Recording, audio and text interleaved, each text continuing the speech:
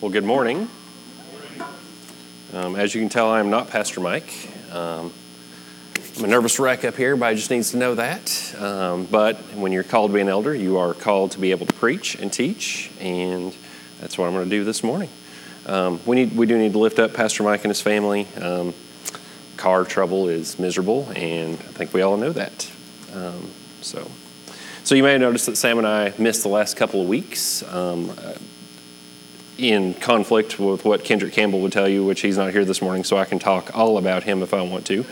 We were not church shopping or being hippies out finding ourselves. We were traveling the Midwest and making memories together. Next slide, if you don't mind. So here are some pictures from our trip. We had planned on tent camping when we made the initial plans, and then we got out there, and I was like, it's summertime in the Midwest. We can't camp because we will die out here. So we changed plans and tent camped and had night sweats the first night in Stone State Park in Iowa, and then stayed the remainder of our nights in primitive and air-conditioned cabins and a couple of hotel rooms, which was fine. We ate some tasty food. Do what? In the car. So there's a bat story. You need to follow me on Instagram to read that story, but it was a trip.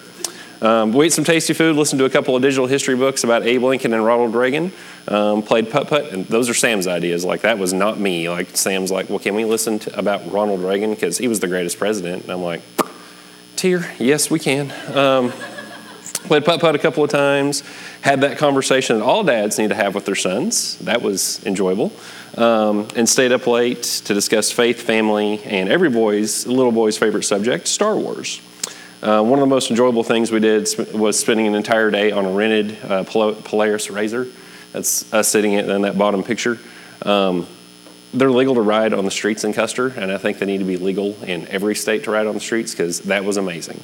We got to see all sorts of stuff, take it off-road. We got it really sideways a couple of times. It was a lot of fun. It was a fun time. The Lord kept us from harm, and hopefully we made memories that will last a lifetime. To all the dads out there, I would encourage you to make some one-on-one time with your kiddos, particularly sons. You don't have to spend a week on a road trip with them, but if you can make time for a weekend getaway, just you and them, it'll open your eyes to how they experience life and how they view you as a man. We're supposed to be Christ to everyone we encounter, but particularly to our children. Proverbs 22:6 says this: train up a child in the way he should go, even when he is old, he will not depart from it. Dads, it's our responsibility to train up a child in the way he or she should go. Not the school, not the government, but dads. Important note here, I don't know if there's any single moms with no dad in the house, but God bless you. You're serving two separate roles in your house, and only God can give you that strength. So please don't hear me saying that mom can't do this. The Bible just says that if dad's in the house, he needs to be the one doing it. I could preach an entire sermon on the importance of dads leading the household in a godly way and not leaving all the touchy-feely church stuff to mom, but not today. Couldn't get a piece about that. But the reality is that God called men to lead our households and for our wives to support us. Somehow we've gotten that backwards in the last couple of generations. Mom seems to rule the roost, and that's great, but it's not biblical. And trust me, I don't always get that right in my house. Melissa will tell you that for sure, that sometimes she has to take the lead. But as a father, there's nothing more important than showing your children how to love and serve Christ and the importance of loving and serving Christ. And that should not be left up to mom, school teachers, or the pastor.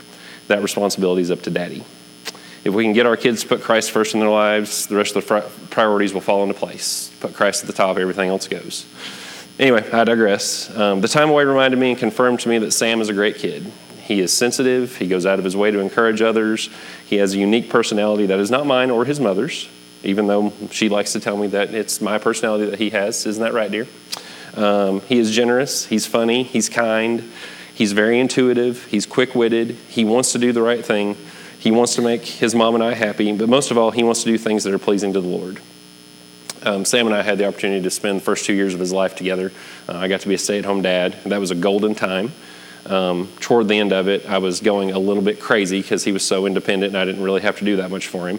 But he's 9 now, so that's been a while. But the trip this summer confirmed in my heart that God is going to use Sam for grandiose and wonderful things throughout his life. If you want to see the pictures we took on our adventure, you can follow me on Instagram. It's Cold2727. I tend toward Instagram over Facebook just because Facebook gets way too negative in my opinion. The sin of comparison just overwhelms. So check out Instagram. I'm sure you guys saw that Facebook lost $119 billion with a B in a day, and Mark Zuckerberg lost $15 billion of his personal cash on that day. Yikes. I'm glad I've got my money invested in that exiled Nigerian prince. So, all right, if you would, please open your scripture to 2 Peter 1. We'll be in the entire chapter. The passage is all about maturing in your faith in Christ. It's somewhat nuanced in some places, and it's very direct in others. It's one of my favorite passages in all of Scripture. In the church Melissa and I grew up in, we stood for the reading of God's Word. So if you don't mind, indulge me and stand as I read this passage. 2 Peter 1, verses 1 through 21. Simeon Peter, a servant and apostle of Jesus Christ, to those who have obtained a faith of equal standing with ours by the righteousness of our God and Savior Jesus Christ. So he's speaking to believers. May grace and peace be multiplied to you in the knowledge of God and of Jesus our Lord. Verse 3, His divine power has granted to us all things that pertain to life and godliness through the knowledge of Him who called us to His own glory and excellence, by which He has granted to us His precious and very great promises, so that through them you may become partakers of the divine nature, having escaped from the corruption that is in the world because of sinful desire. Verse 5, For this very reason, make every effort to supplement your faith with virtue, virtue with knowledge, and knowledge with self-control, self-control with steadfastness, and steadfastness with godliness, and godliness with brotherly affection, and brotherly affection with love. For if these qualities are yours and increasing, they keep you from being ineffective or unfruitful in the knowledge of our Lord Jesus Christ. For whoever lacks these qualities is so nearsighted that he is blind, having forgotten that he was cleansed from his former sins. Verse 10, Therefore, brothers, be all the more diligent to confirm your calling and election, for if you practice these qualities, you will never fall. For in this way there will be richly provided you an inheritance into the eternal kingdom of our Lord and Savior Jesus Christ. Therefore, I intend always to remind you of these qualities, though you know them and are established in the truth that you have.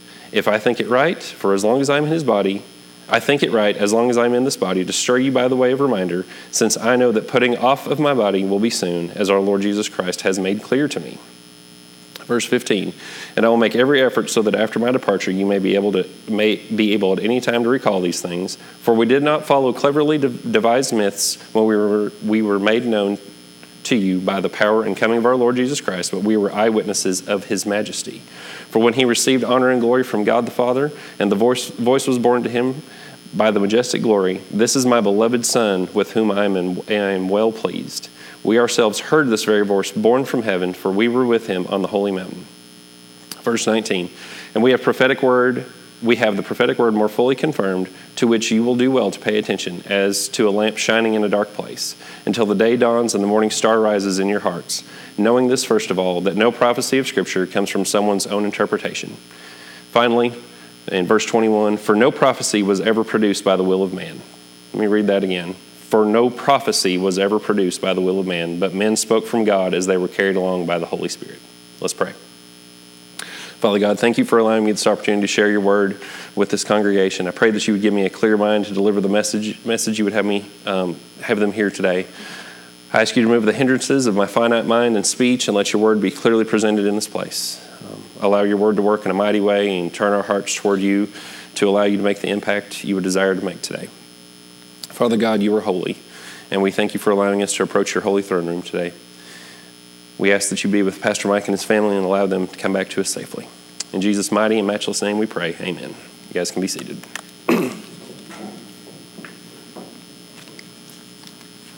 So 21 verses is a lot. If any of you were here last time I preached, you're probably thinking, sweet, we'll be out of here in 8 minutes. Hopefully not this time. I did hear that Jason went on to almost 1 p.m. last week, so I'll do my best to wrap up somewhere between 10 minutes and an hour today. You'll no doubt notice that I'll be reading most of this today, but understand I'm not reading it because someone else wrote it. I'm reading it because I'm not a confident speaker, and if I don't constantly reference my notes, we'll go on for 5 minutes or 3 hours, and that's neither one of those is good. As far as sermon prep, I use a book called The Shepherd's Notes, a website called sermoncentral.com, but mostly my trusty ESV Bible. Next slide, Bree. Okay. For those of you that take notes, here's my sermon outline for today. All right, so let's just jump right in. So let's talk about the book of 2 Peter. Peter wrote his second letter to counter the influence of heresy within the church as discussed in 2 Peter 2:1. False prophets, 2 Peter 2:1, but false prophets also arose among the people, just as there will be false teachers among you, who will secretly bring in destructive heresies, even denying the master who brought them, bringing upon themselves swift destruction. So he's trying to overcome these false teachers of the time. Benny Hinn or Joel Osteen, anybody? No? Okay. If you like Joel Osteen, well, I'll pray for you. Peter appealed to believers to seek spiritual growth and to battle false teachers who had moved upon their community, and he urged the readers to live holy lives in prep for Jesus' return. So even back then, he was saying, you got to get ready. Jesus is coming back. It's a message of pastoral encouragement, support for the living Christ follower's life, and a prophetic warning against false doctrine, and concern for the proper preparation for the final day of judgment. It's a brief book. It's more of a short sermon or essay instead of an actual letter. And there was urgency in the short sermon, indicating there were problems that need to be addressed. Problems were false teachers of the day and the lack of spiritually mature followers of Christ to call them out, which is what we'll focus on today. Okay, so Roman numeral 2, background on Simon/Simeon Peter. And guys, forgive me, this is going to be much more like a Bible study than a sermon. It's just, that's what I do. I lead Bible studies. I don't preach, so here we go. So the author was identified as Simon Peter, per his claim in 1:1, and he is searched to be an eyewitness of the Transfiguration. Transfiguration refers to the change of form Jesus went through into a radiant glory and more beautiful state. I told Melissa this the other night. I think I've kind of just went over that, just kind of skipped over Matthew 17, 1-8. But it's quite a sight. I mean, the people that saw that, I mean, that's not something you don't just walk away and go. You walk away and you think, did I just see that? I mean, wow. Let's read that real fast. So Matthew 17, 1-8. After 6 days, Jesus took with him Peter and James and John his brother and led them up a high mountain by themselves. And he was transfigured before them, and his face shone like the sun, and his clothes became white as light. And behold, there appeared to them Moses and Elijah talking with him. So they walk up this mountain, Jesus looks up, and suddenly he's with Elijah and Moses. And it doesn't say that Jesus said this is Elijah and Moses. They just knew it. They put it in. I mean, maybe they asked him later. The scriptures don't tell us, but they just say he was standing there talking with Moses and Elijah. And Peter said to Jesus, Lord, is it good that we are here? If you wish, I will make 3 tents here, one for you and one for Moses and one for Elijah. He was still speaking when, behold, a bright cloud overshadowed them, and a voice from the cloud said, This is my beloved Son, with whom I am well pleased. Listen to him. When the disciples heard this, they fell on their faces and were terrified. But Jesus came and touched them, saying, Rise and have no fear. And when they lifted up their eyes, they saw no one but Jesus only. How cool is that? I mean, I get chills every time I read over that. It could have been a direct, the scriptures don't say Jesus said, fellas, this is Moses and Elijah.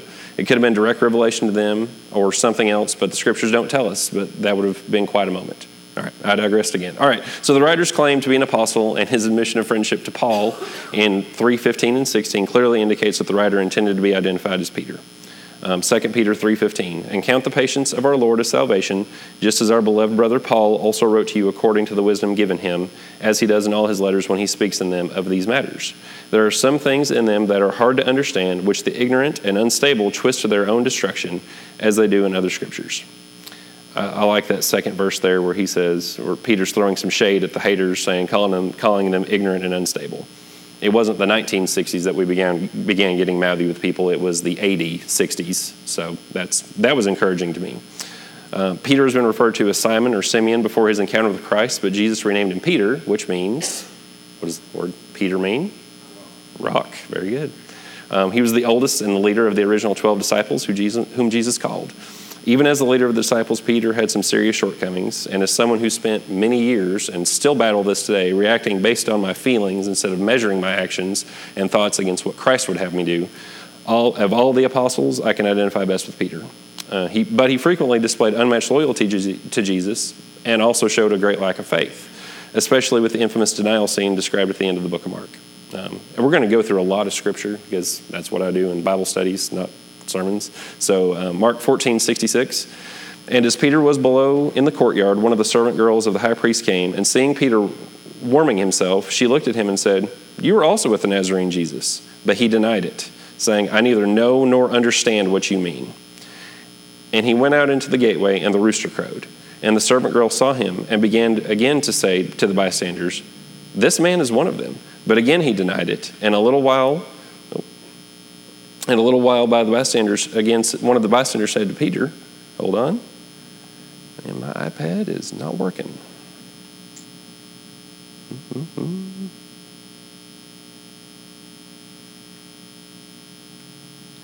Sorry, guys. Okay. This man is one of them, but he's denied it again. And after a little while, one of the bystanders said to Peter, certainly you are one of them, for you are a Galilean. But he began to invoke a curse on himself and to swear, I do not know this man of whom you speak. And immediately the rooster crowed a second time. Peter remembered how Jesus said to him, but before the rooster crows twice, you will deny me 3 times. And he broke down and wept. However, after that failure, and all of us full of testosterone and big mouths can take heart from this, Peter was restored to a position of prominence by Jesus in John 21:15. When they had finished breakfast, Jesus said to Simon Peter, Simon, son of John, do you love me more than these? He said to him, yes, Lord, you know that I love you. He said to him, feed my lambs. He said to him a second time, Simon, son of John, do you love me? He said to him, yes, Lord, you know that I love you. He said, tend my sheep. He said to him a third time, Simon, son of John, do you love me? Peter was grieved because he had said to him a third time, do you love me? And he said to him, Lord, you know everything. You know that I love you.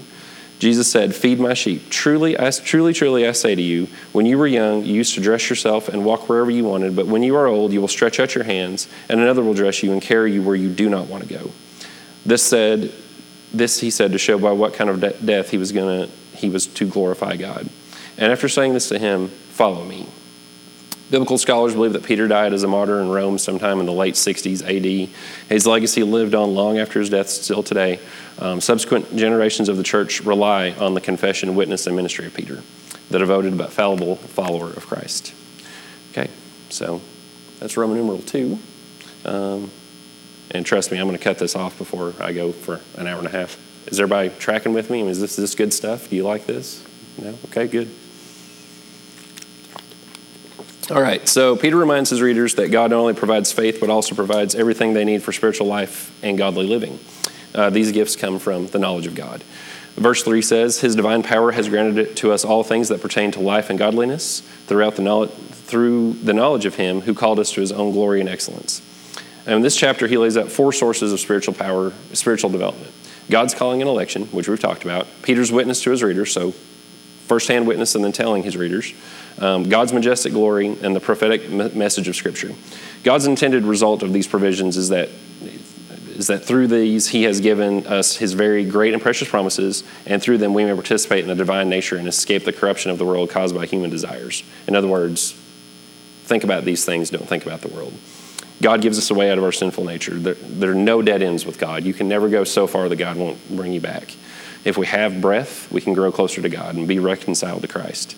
This ties into moral and spiritual development described in this passage. In verses 8 through 10, he lists all the steps of the ladder of faith, which we'll talk about later, and then he adds, for if these qualities are yours and increasing, they keep you from being ineffective or unfruitful in the knowledge of our Lord Jesus Christ. For whoever lacks these qualities is so nearsighted that he is blind, having forgotten that he was cleansed from his former sins. Therefore, brothers, be all the more diligent to confirm your calling and election, for if you practice these qualities, you will never fall. That's quite a promise. If you do the things I'm telling you to do, you will never fall. We have to move from being babies in the Lord to becoming more mature. We can't just pray the prayer, tell others we prayed the prayer, and we're done. We have to live it out. Jesus wants us to display a full turnaround of our lives. That's what repent means. It means turn around. The most debilitating sin of modern believers is the failure to grow in their maturity in Christ. It's kind of like when you're a kid and we tell you your parents tell you to brush your teeth, and they say, well, come here, let me see. And they scratch your tooth. That's what we did with Sam. Sometimes teeth are clean, sometimes they're not. But you've got to grow to a point that we can trust when he says, yes, I brushed my teeth, the teeth are brushed. Jesus isn't going to come and physically scrape our teeth, but he's going to convict our hearts and make us feel some guilt about not moving forward in our faith and stepping out when we feel him calling us to step out and do something. If we fail to respond for too long, that feeling of conviction can go away, and that's a dangerous place to be. And I've been there. That's the reality. I have walked through this and committed a sin and then just like, that's fine. And a brother in Christ had to come alongside and go, you're doing it wrong. If you can commit a sinful act and feel no conviction, you need to search your heart and make sure you've actually turned toward Christ. If you aren't, get with a trusted Christian friend, the pastor, a deacon, or elder here, and ask for help.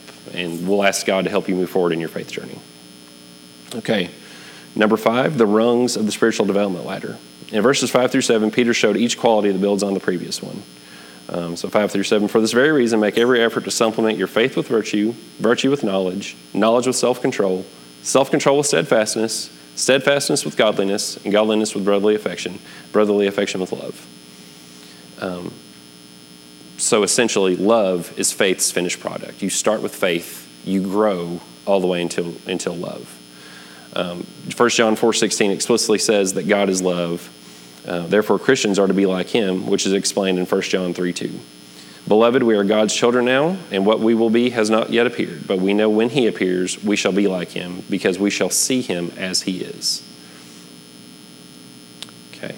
All right. So, man, that's number 5.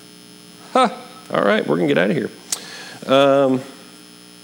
Okay, let's go to, is it up there? Yeah, number 5. Let's wrap up. How do we continue down the path of spiritual growth? The answer is found in verses 12 through 21 of chapter 1. Peter begins this section by refreshing the memory of his readers. So, you ever forget? It happens to me, and people have to remind me. So Peter's going to remind us again. In verse 12, he says, therefore I intended always to remind you of these qualities, though you know them and are established in the truth that you have. Peter saw value in bringing to mind the things that would cause them to develop the qualities he described and to grow spiritually. At this point, Peter was convinced his death was imminent. He said that Jesus told him his death was imminent. He spoke of his departure, and from his remarks in 14 and 15, it appears he intended for this letter to continue to be circulated well after he departed. Verses 14 and 15, since I know that the putting off of my body will be soon, as our Lord Jesus Christ has made clear to me, and I will make every effort so that after my departure you may be able to, at any time, recall these things. And Peter also elaborated on 2 more incentives for spiritual growth, God's glory and prophecy in Scripture. So God's glory. The recipients of 2 Peter, the people he was talking to, had likely been mocked by those who didn't believe in Christ. We're pretty lucky in this country. We don't get mocked like overtly. You're a Christian. That's hilarious. We don't get mocked like that. But I have a feeling when the Bible uses the word mocked, it's supposed to bring up a thought and kind of a public ridicule of people. So they had been mocked by those who didn't believe in Christ, who had passed on to and everyone else just kind of saw and heard about Christ just dying. He went up on a cross, died with the thieves, and it's like, he's gone. There's no power there. But since Peter had been present for the transfiguration, he could testify of the glory of Jesus was something they could actually experience. And then in prophecy of Scripture, the final incentive Peter provided was the prophetic message of the Scripture. Peter felt that the miracles Jesus had done made the scriptural picture of Jesus more secure and certain. So the handful of people that witnessed these miracles and stuff were going out and telling people, hey, this Jesus guy is real. This is the real deal. You need this. He said that Scripture is reliable because it has divine rather than human origin.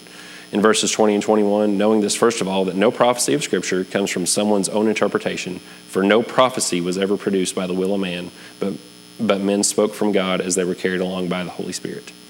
It is clear that Peter is saying that prophecies did not originate from the prophets, but from God. And something we need to remember. I remember one of the first Bible studies I kind of led here, there was a video, and they went around, and some of you guys may remember this, but they went around and they were just talking to man on the street interviews. Hey, do you believe in God? Of course I believe in God. Well, do you believe everything in the Bible is real? Well, of course not. I mean, how could you believe all those stories in the Bible were actually real? Okay, well, that's kind of part of the deal. If you claim Christ, then you have to believe everything that's in the Bible. I mean, there's some things he says are parables. Well, sure, parables are stories. But in essence, everything in the Bible is real and true. So anyway, all right, so let's wrap this up. Jackson, you and the worship team can head back up here. From his words, you can tell that Peter was convinced that his death was approaching. He reminded his readers about the qualities they should be developing in the course of their spiritual growth. Bringing to remembrance God's glory and the prophetic message of Scripture are powerful incentives. One clear theme that kept jumping out to me in all of this is the importance of keeping our eyes fixed upon Jesus. Sam and I went on a bike ride before we went on vacation at Sac River. He'd recently upgraded to this really nice Cannondale mountain bike, nicer than bikes that his mom or I have, and he kind of got a little cocky and would kind of just outrun me and be looking back going, "Come on, Dad, let's go." So I said, well, we need to go out on a dirt trail because I'm a mountain biker and that's what I do, and I've got to keep my son humble. So I don't know if you've ever ridden at Sac River, but it's very confusing. It's rocky. There's thorns. You've kind of got to know what you're doing. Before Sam came along, I would go out there after work and I would ride for hours, day after day. I know that place. It's not foreign to me. The trails aren't marked great, so you kind of have to have memory of where you've been. And sure enough, we found ourselves 7 miles into a planned 3-mile trip. And it was at that point that Sam began to freak out and break down. Dad, all the trails look the same. How do we know where we're at? How much longer are we going to be here? Do you know where we are? And I already knew that we were in the home stretch for getting out. And I stopped and I looked at his sweaty, single tear, frightened face. And I said, Sam, look at me. This is kind of like our Christian walk. Even though it seems like the trail in the woods and the world is winning, you keep your eyes on the Father. He won't lead us into more trouble than we can get out of, and I won't lead you into starvation and death. And he calmed down. Sure enough, about 5 minutes later, we were at the parking lot, at the car, safe and sound. Everything had been forgotten. He's happy. We're going to eat. But I think that kind of is an illustration of he had to be reminded, just trust me. We're getting out of here. Well, if you're going through a struggle in life right now, you got to rely on the Father. God, it says right in Scripture, He will not give us more than we can handle. And let's just agree to pursue personal spiritual maturity as a church and as individuals. I'm going to pray, and if you need to come do the same, the altar's open. If you need to talk to someone, I guess you can talk to me or Richard. We'll be up here. All right, let's pray. Father God, thank you for your faithfulness. I ask that you stir in our hearts the desire to grow closer to you every day. Help us to pursue you daily in every action and every thought. To not be comfortable in our current state, but to pursue greater knowledge and higher love of you every single day. Let us be known as a church that is striving to be closer to you and the shining light of Christ in this community. Father, we thank you for loving us before we loved you. God, again, we just ask that you would bring Pastor Mike back to us safely, and that you would take the words of this inadequate speaker and let them turn into something in someone's heart that they needed to hear this morning. In Jesus' name I pray. Amen. Stand and sing. Altar's open.